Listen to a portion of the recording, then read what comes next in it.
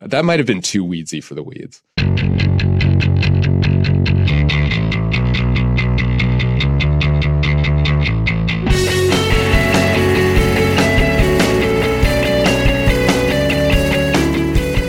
Hello, welcome to another episode of The Weeds on the Vox Media Podcast Network. I'm Matthew Iglesias. We have Sarah Cliff in on a rare Friday appearance, part of our Ezra Klein book leave. Where we're getting by. We're doing what we have to do. We're shaking things up. This better be a good book. We'll see.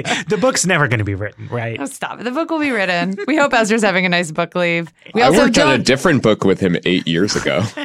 This book is not going to happen. Also joined by Dylan Matthews, coming in from New York. He can tell us about the other book from 8 years ago someday. But today we want to talk about local TV news. Specifically, you may have seen, if you are on the internet, this really great video that Timothy Burke at Deadspin put together, and it is showing basically how this one franchise of local television stations is giving scripts, in this case a script about problems in the media, to all of its anchors to read. They're reading it word for word. I think we can actually play it. Yeah, let's just let you listen to a little of it, because it's weird. Pretty creepy. We are extremely proud of the quality, balanced journalism that CBS 4 News produces. But we are concerned about troubling, irresponsible, one-sided news stories plaguing our country. The sharing of biased and false news has become all too common on social media. More alarming, some media outlets publish these same fake stories without checking facts first. The sharing of biased and false news has become all too common. And it goes on for quite a while. You should check it out. It's even creepier, frankly, with everybody's little faces there. And this just kind of like, it showed people it's like something weird is going on in their local TV news that I think is not anticipated. And Dylan, you wrote about this. I mean, what happened here? So basically, there's a company called Sinclair Broadcast Group that is based in sort of the Baltimore suburbs that over the past 2 decades or so has grown to be one of, if not the largest owner of TV affiliates. And in the process, has a very conservative bent and uses its influence over local news channels to get conservative programming on their local news programs. And in this case, what they've started doing, though, is they make certain segments that feature Boris Epstein, right, as a political commentator. And so Boris Epstein, who's a Trump administration veteran, worked on the Trump campaign. And yeah, all of his segments are defending the Trump administration. But let's start even further back, because I think a lot of us first learned about Sinclair watching this Deadspin video. Walk us through a little bit about what is Sinclair, and they seem to be somewhat abnormal in their strategy of just buying up whichever affiliates they can get their hands on versus a handful of ABCs or NBCs or whatever. Right. I want to go back even further, since I think we might have some listeners who are cord cutters who don't know what TV affiliates are. No, if you cut your cord, you can watch on the air television. Gather around. Matt, you're old. Can you tell us what an affiliate is?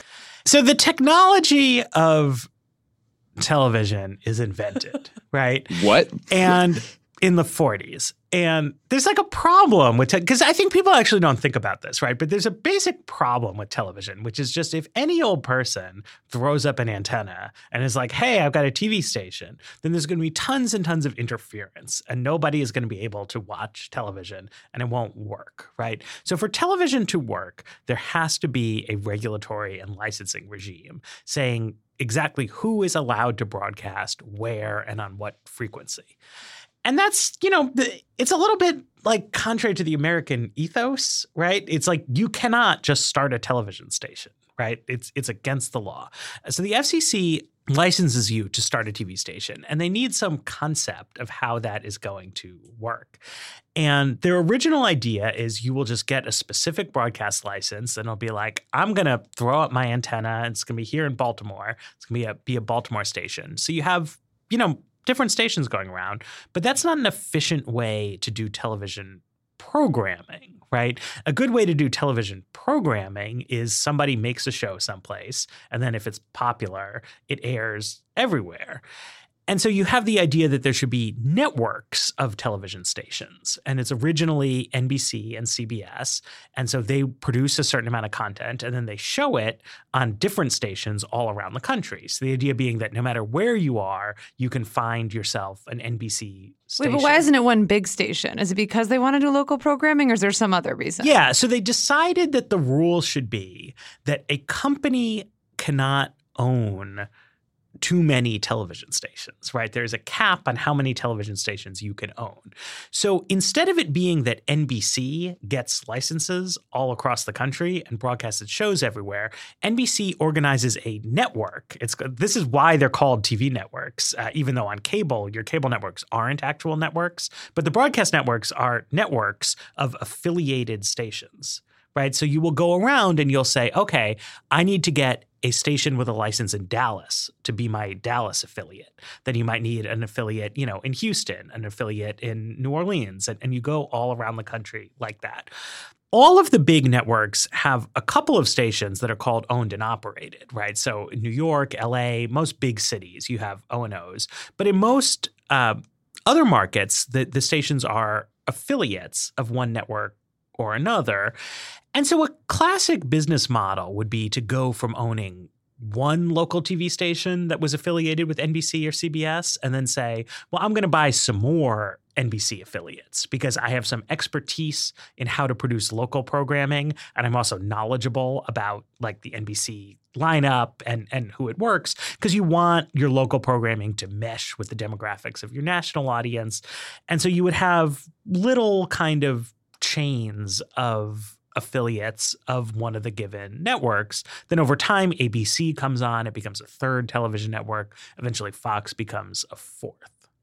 Right. And then enter Sinclair. Enter Sinclair. So Sinclair, what they did that was different, they started as just sort of a normal affiliate that the founder had like a station or two in Baltimore, and his sons decided they wanted to expand it out. And as Matt was saying, most people building these chains, you only want to deal with one national organization because it's like really stressful and time consuming to work out deals with these national companies. And Sinclair's innovation was they just wanted to grow really, really fast. And so they started buying up everything. If you look at the list, they own 193 stations. They're about to buy a bunch more as part of an acquisition deal. But they own NBC stations, they own ABC stations, they own CW stations, they own Univision stations, they own like everything you can imagine Sinclair owns. And this was just like not how things were done. It's like one example I heard was like it's like buying up the Olive Garden and then deciding you're also going to sell Wendy's there. That it's you're mixing and matching this programming. And initially it was not particularly political, but they started getting some regulatory scrutiny because one thing they wanted to do as a part of buying these up really fast is buy multiple ones in individual networks. And traditionally the FCC, which in an individual market. In an individual market, excuse me. So like you're normally were not allowed before Sinclair to say like own two New York media market stations. So to have like a CBS and an NBC both owned by the same owner. Right. Because you wanted actual competitors. You didn't want a sort of a Potemkin competition between jointly managed stations sort of fake competing against each other. It was sort of a quasi antitrust. You want vibrant competition in the media space. What the Sinclair boys, the Smith brothers did is they got their mom to start a company and she bought up some second stations in a bunch of markets and then hired Sinclair to operate them. So they effectively controlled multiple networks or multiple affiliates in these markets, but did not have ownership because their mom's company was technically the owner. The FCC quickly figured out that this is what they were doing and fined them, but bizarrely sort of said they could keep doing it, that they had found a legal loophole and there wasn't anything they could do to stop them. I know some people who think the FCC flubbed that one and could have done more, but it opened the door for Sinclair and a bunch of other companies to start doing this en masse and to start really trying to build up bigger and bigger conglomerates by buying multiple networks in individual markets. And part of what happened here is that there was a both a technological change and a philosophical change, right? Whereas once cable television starts to be a thing, right? I think it starts to seem to people, particularly people of a more deregulatory bent, that a lot of these licensing rules are obsolete. That you used to say, well, you can't own multiple affiliates in Miami because then there will be no competition. But now the whole idea of competition within broadcast television starts to look obsolete to certain kinds of people. I mean, particularly on the Republican side, but more broadly, right? What used to be this like obvious monopoly problem that needed a heavy-handed regulatory solution starts to look like, well, we have a technological kind of workaround.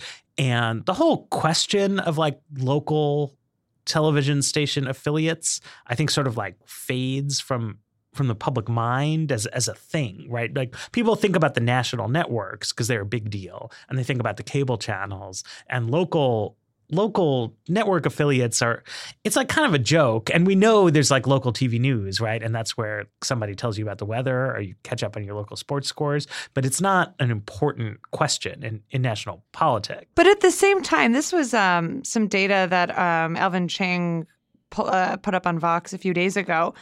Local news remains like a shockingly highly watched source of news. I was really, really surprised. He put together this chart from Pew Research Center that looks at viewership of cable versus local news.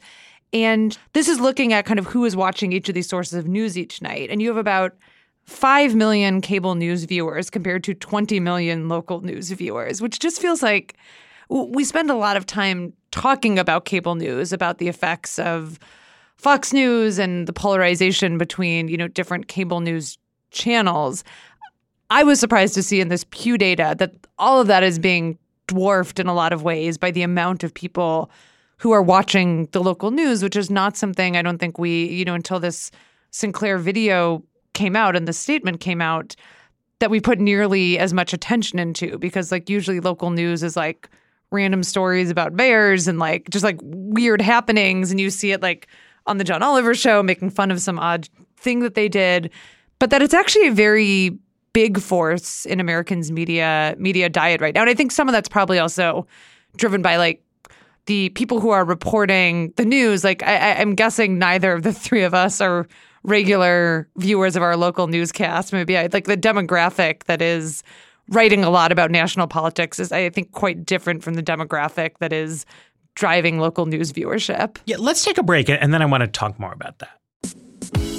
Before I did podcasts at all, I was a blogger, and I used to blog with the crudest tools imaginable, actually hand-coding HTML, using old-school blogging software. It was a terrible nightmare. Now, things do not have to be a nightmare. We have Squarespace. With Squarespace, anybody who is doing anything is able to have an amazing-looking website really, really easy. You can showcase your work, you can publish content, you can sell products and services of any kind, you can promote your physical or online business, you can announce an upcoming event or special project, really anything at all. With Squarespace, it's not going to take a lot of time and money. You get this whole range of beautiful templates that are created by world-class designers. They have powerful e-commerce functionality so you can sell anything online. Then you can customize the look, feel, settings, products, and more with just a couple clicks. You wind up with a website that doesn't look like a cookie-cutter website. Anybody can do it if you know how to use a computer at all. There's built-in search engine optimization, free and secure hosting, there's nothing to patch and nothing to upgrade ever, and 24/7 award-winning customer support. They're always updating the software automatically. You don't need to mess around with that. Easily create a website all on your own with Squarespace. Here's what you need to know.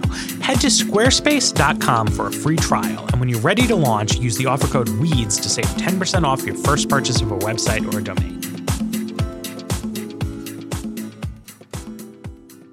So a million years ago, I was an intern in Chuck Schumer's office, and I was working for his communications director, who is not really in politics anymore. But he, at the time, he was obsessed with local news and with exactly this point that Sarah was making, that like people who do political communications professionally don't watch local news. People who cover politics at print outlets like don't watch local news. It gets no respect.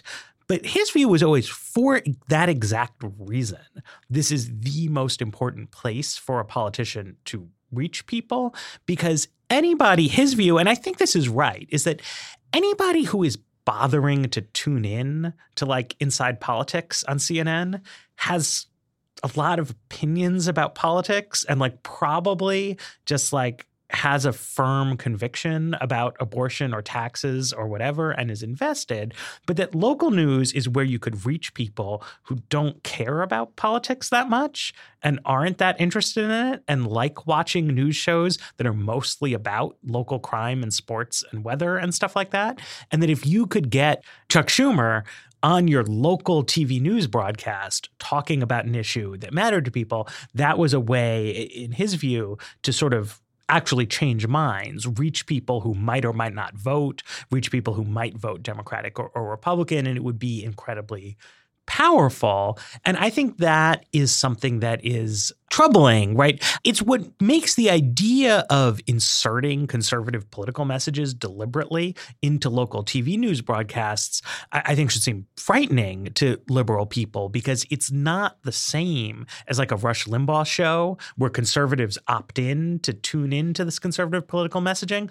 A lot of people, you might just be watching your favorite ABC shows. And then if you're in the habit of watching local news after primetime programming, you know, you tune in, you see like who got killed, were there any fires, did anything cute happen with kittens, and like then there's some message about politics, and that can be a very powerful means of communication.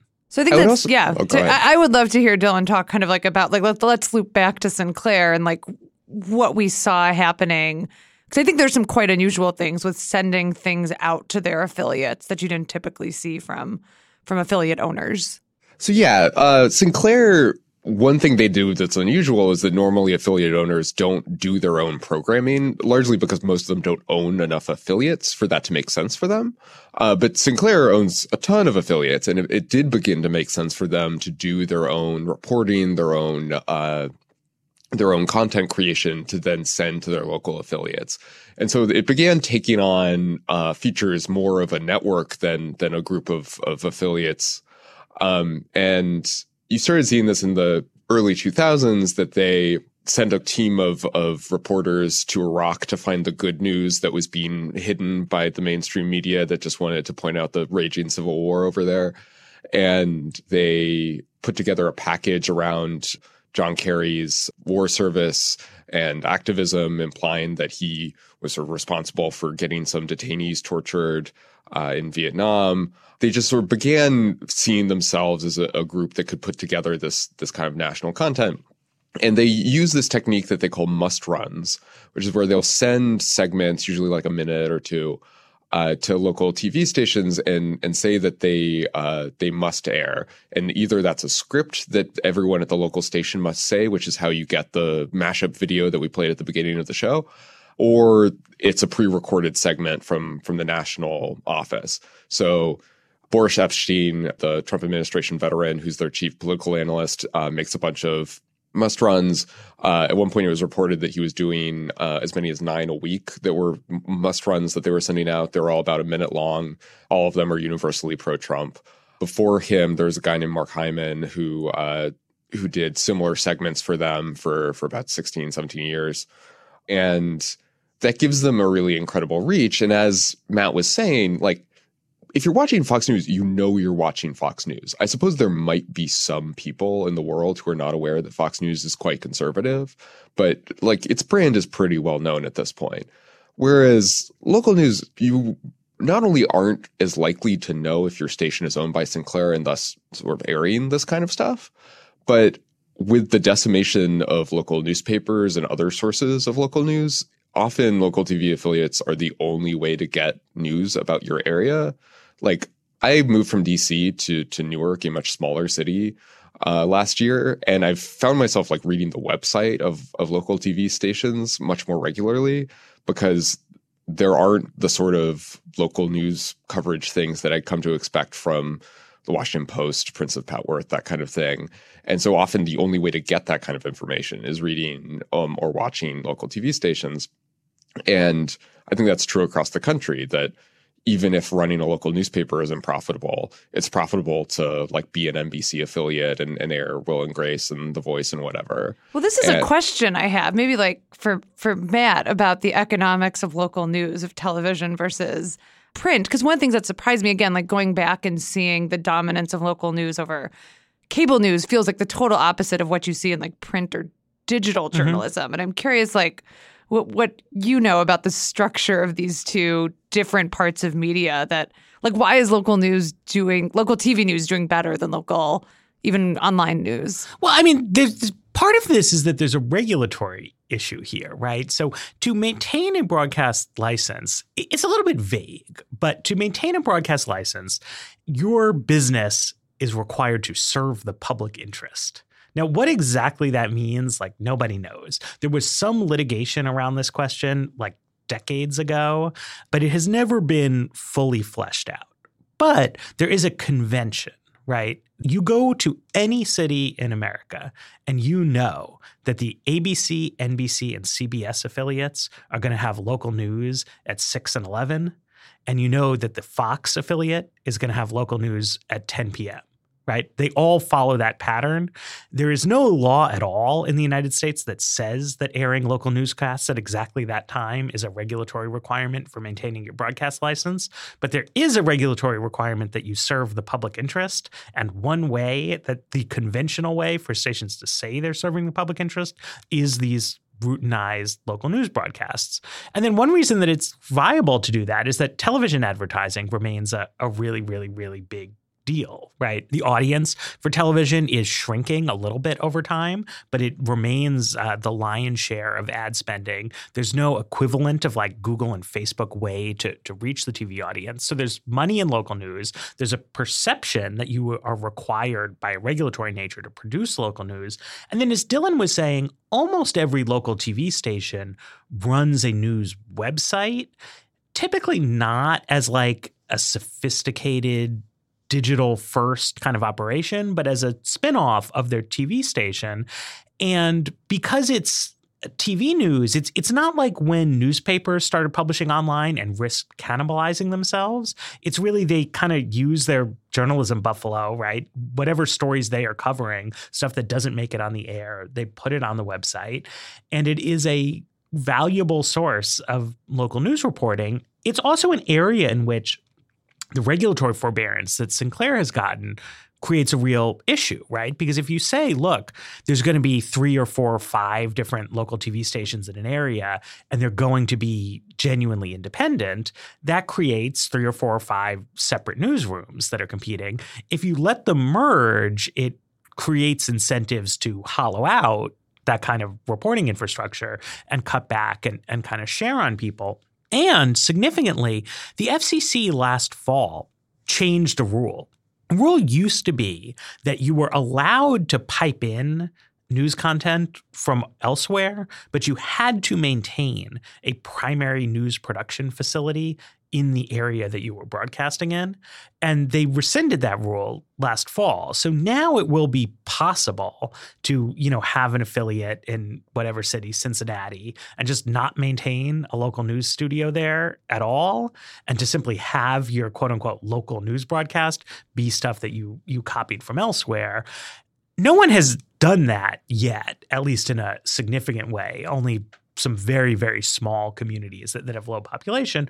But you could start to see a sort of hollowing away of one of the last sort of remaining bastions of local journalism, separate from, you could also see local journalism replaced by Sinclair propaganda broadcasts.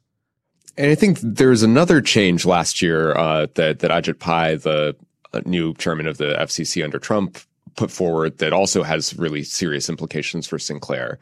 So there's a rule that conglomerates like Sinclair are not allowed to own affiliates that reach more than 39% of the viewing public. And that's a lot. Like that's 2 out of 5 Americans is a pretty healthy share of the market to be able to reach. But they started doing this thing called a sort of UHF offset, that there are 2 ways to do broadcast channels. You can use sort of UHF frequencies or VHF. And this is very high frequency and ultra high frequency. Absolutely. And I know I said UHF frequency, and I know that will annoy some people, and I don't care. But so under the new rule, people you reach via UHF, which is sort of more limited range, count for half. So you just sort of arbitrarily take the UHF broadcast affiliates you have and cut their reach by half in doing this calculation. And if you don't do that, then after the latest merger that Sinclair is doing, they're going to reach about 72% of American viewing households.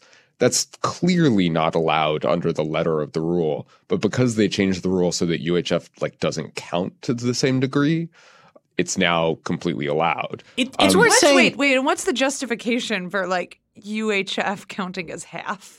I think Matt might know more about this than I do, but I think it's slightly more limited range. It used to be that people who had tuners, not everyone had ones that could get UHF, but I think that was a problem in the 70s. Okay, yeah, this is important because this is serious, I think, dirty pool on Ajit Pai's part, right? So back in the day, you had your VHF and you had your UHF, right? So VHF is channels 1 through 13 on a standard TV dial, and UHF is the higher channels. And VHF is technically superior broadcast format for reasons that I do not know the physics of. But basically, if you were trying to reach a lot of people with your TV station, you would want a VHF transmission.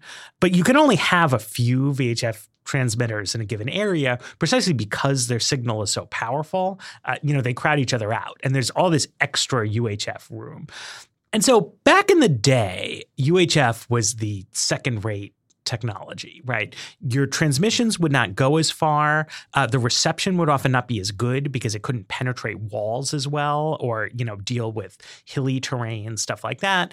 And so oftentimes the network affiliates would be VHF stations, right? So when NBC, ABC, CBS would be VHF, and the UHF stations in an area would often be a little kooky. They would be the ones who would buy the independent programming, Xena Warrior Princess, that kind of thing, off the syndication market. There's this Weird Al Yankovic movie from 1989. Great movie. Called UHF. It's funny, but it's based on this completely obsolete technological paradigm. The premise of it is that operating a UHF station would be this really kind of ratchet, absurd business to be in, totally unlike having a VHF station. But a critical old regulatory issue is that a cable franchise, right? So that's your Comcast, your Verizon, that is doing cable television in an area has to carry all of the local broadcast channels.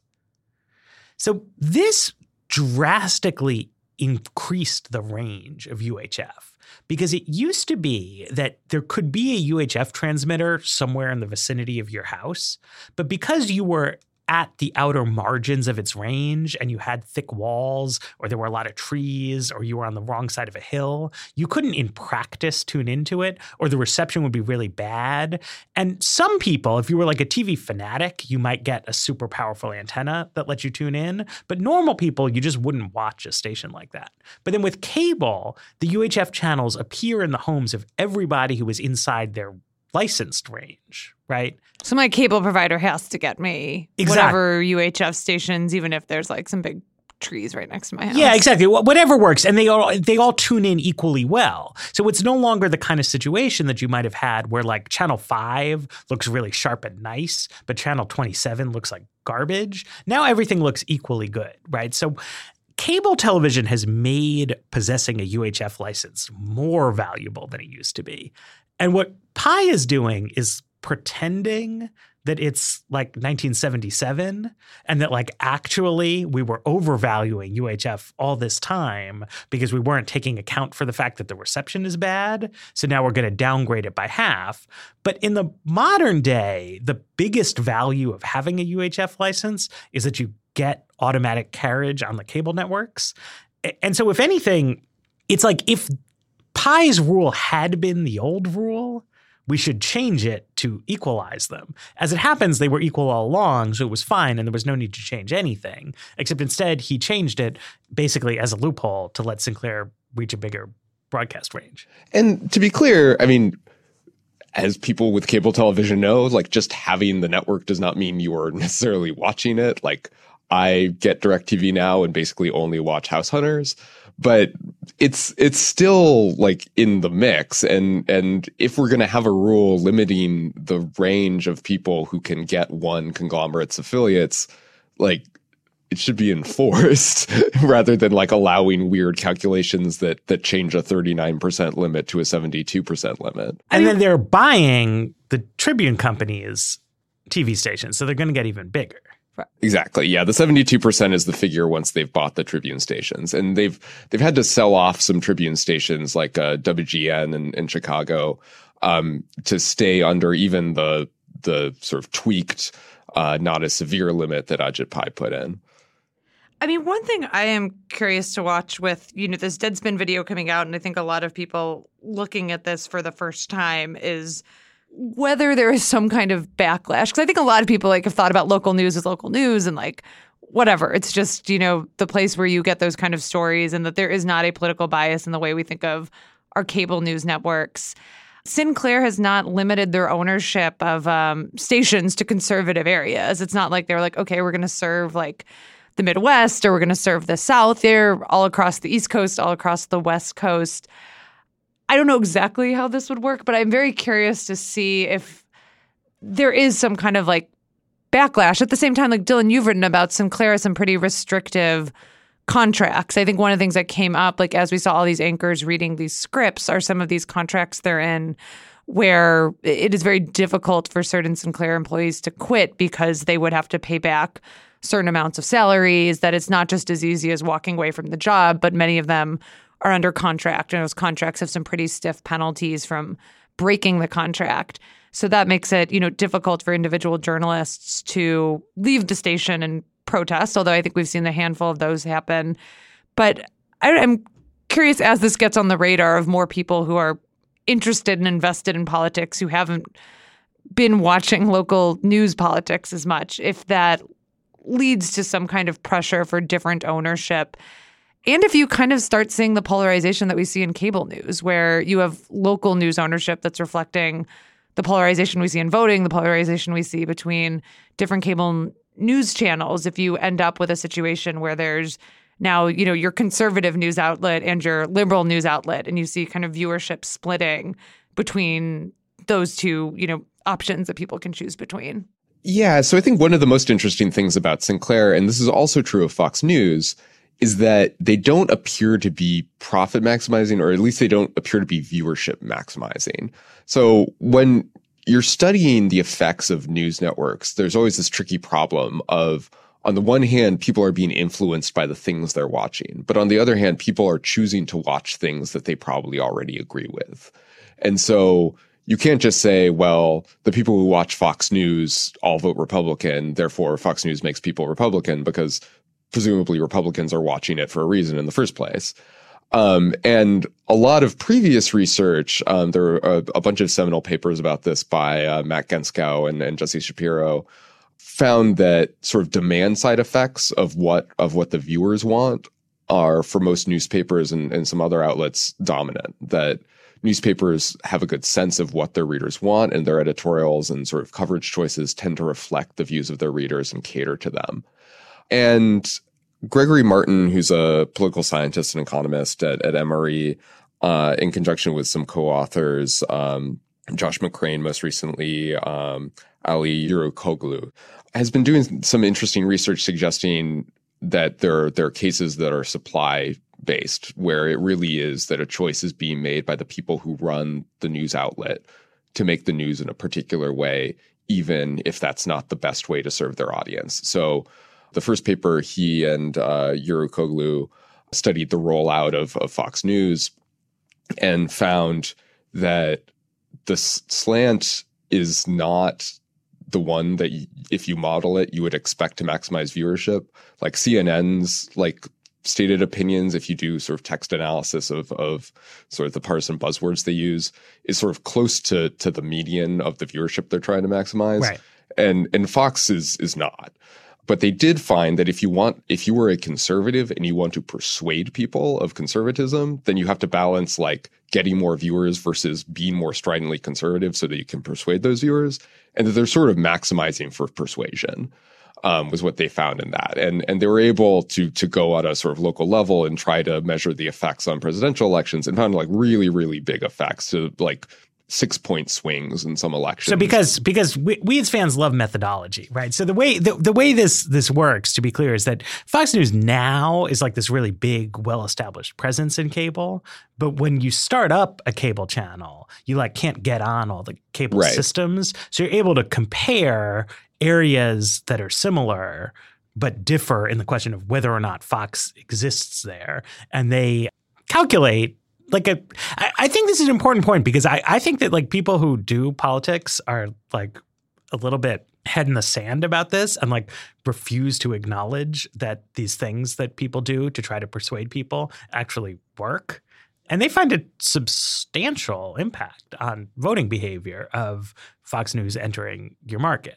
Yeah. And it's one of the few papers in recent years that like genuinely changed my mind.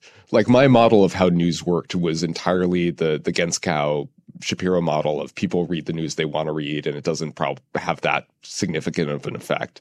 And the effect size that they found in that was just massive, massive. Like John Kerry would have won, like if Fox News hadn't been in the market, massive.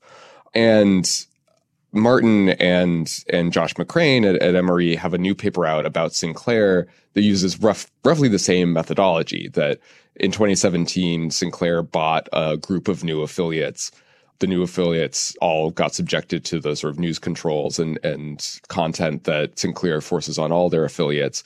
And so by studying that rollout and comparing areas sort of before and after Sinclair buys and seeing it happen gradually, you can do the same kind of analysis. Because this was in 2017 and there haven't been national elections since then, they weren't able to do the estimate of how people's voting actually changed. But they were able to measure how the slant of the channels changed. And they found they got sizably more conservative. That there's since Weeds fans love methodology, the way they do this is, so there are these ideology scores for people in Congress based on their voting record that tell you how liberal or conservative they are.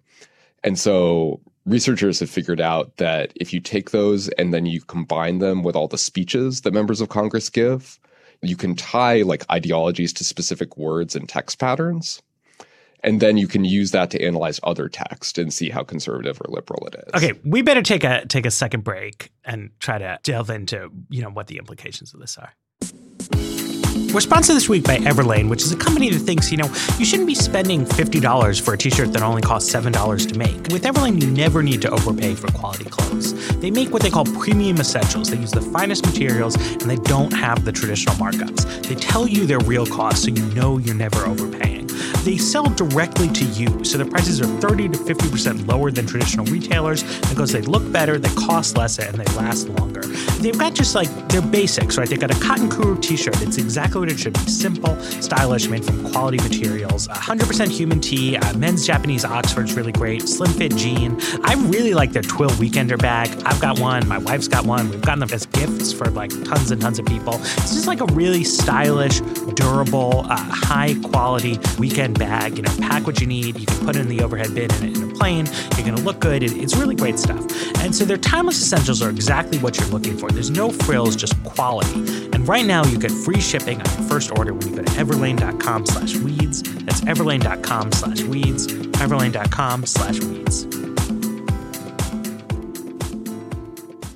Pulling out of this a little bit. I do love our methodology. What we know from Fox is that putting conservative news programming into a market has a meaningful impact on voting behavior.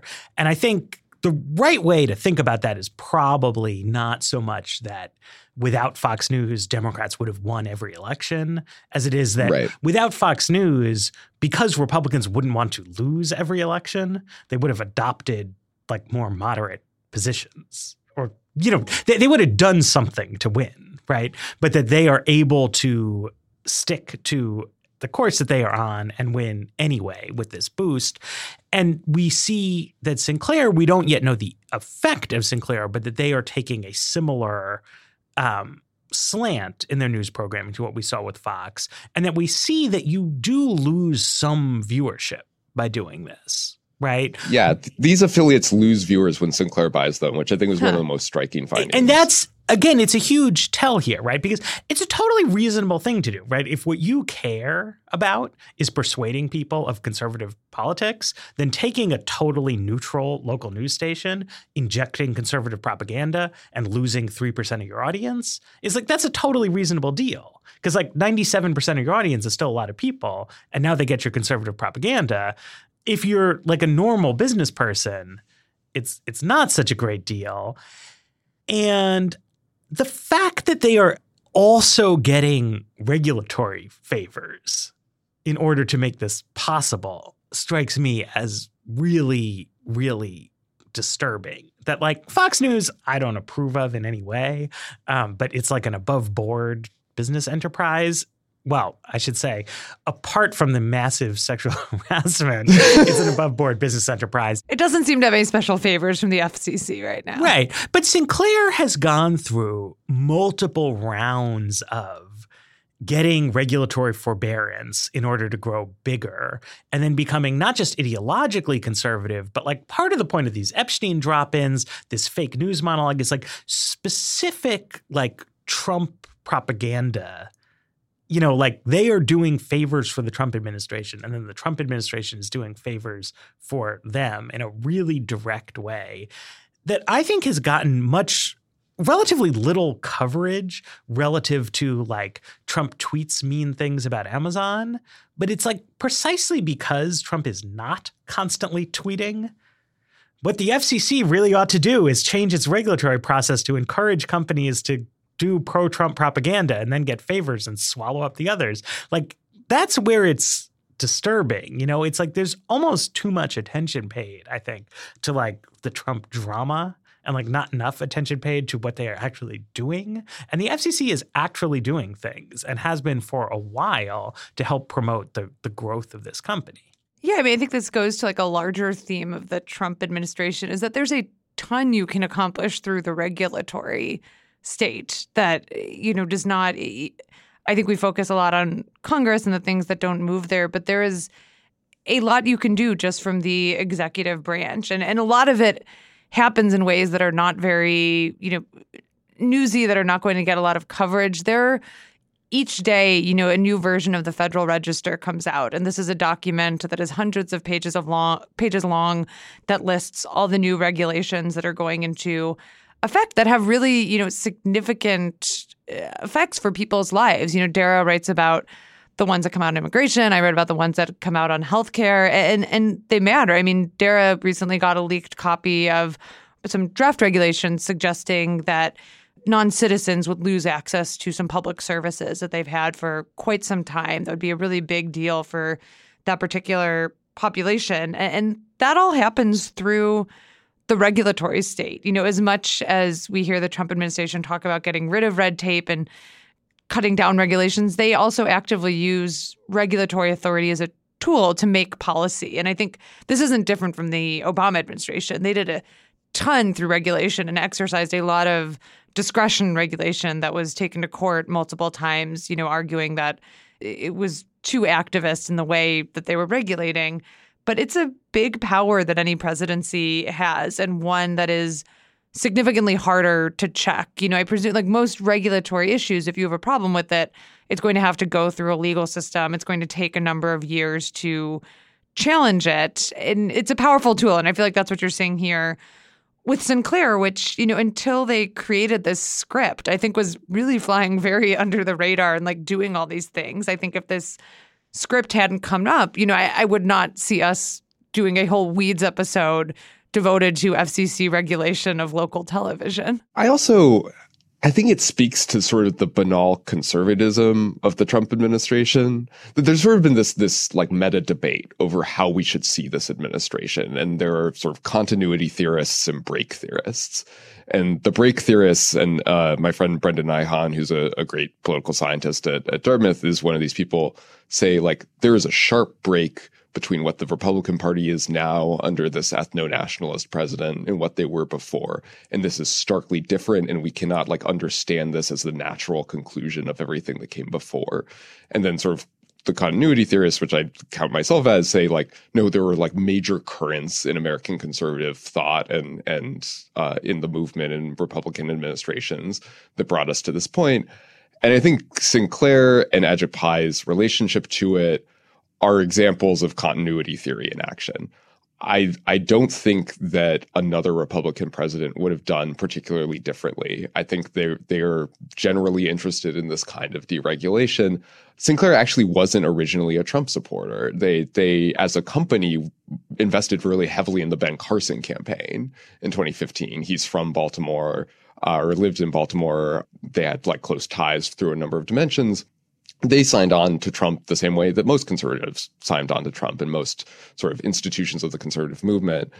And there's just a lot of low-level regulatory stuff happening that is the same as it ever would have been in a conservative administration. And I don't think is distinctive to the kind of concerns we have about Trump specifically. And I would also say that, you know, I don't know exactly how to put this, but that a lot of discussion on this topic, right, of the break and the continuity focuses on a sort of handful of kind of like never Trump intellectual types who are seen by some as, you know, influential thinkers or leaders in this kind of movement. And one thing that the Sinclair issue reminds you of is that who has influence in the realm of conservative ideas specifically may not be who you think, right?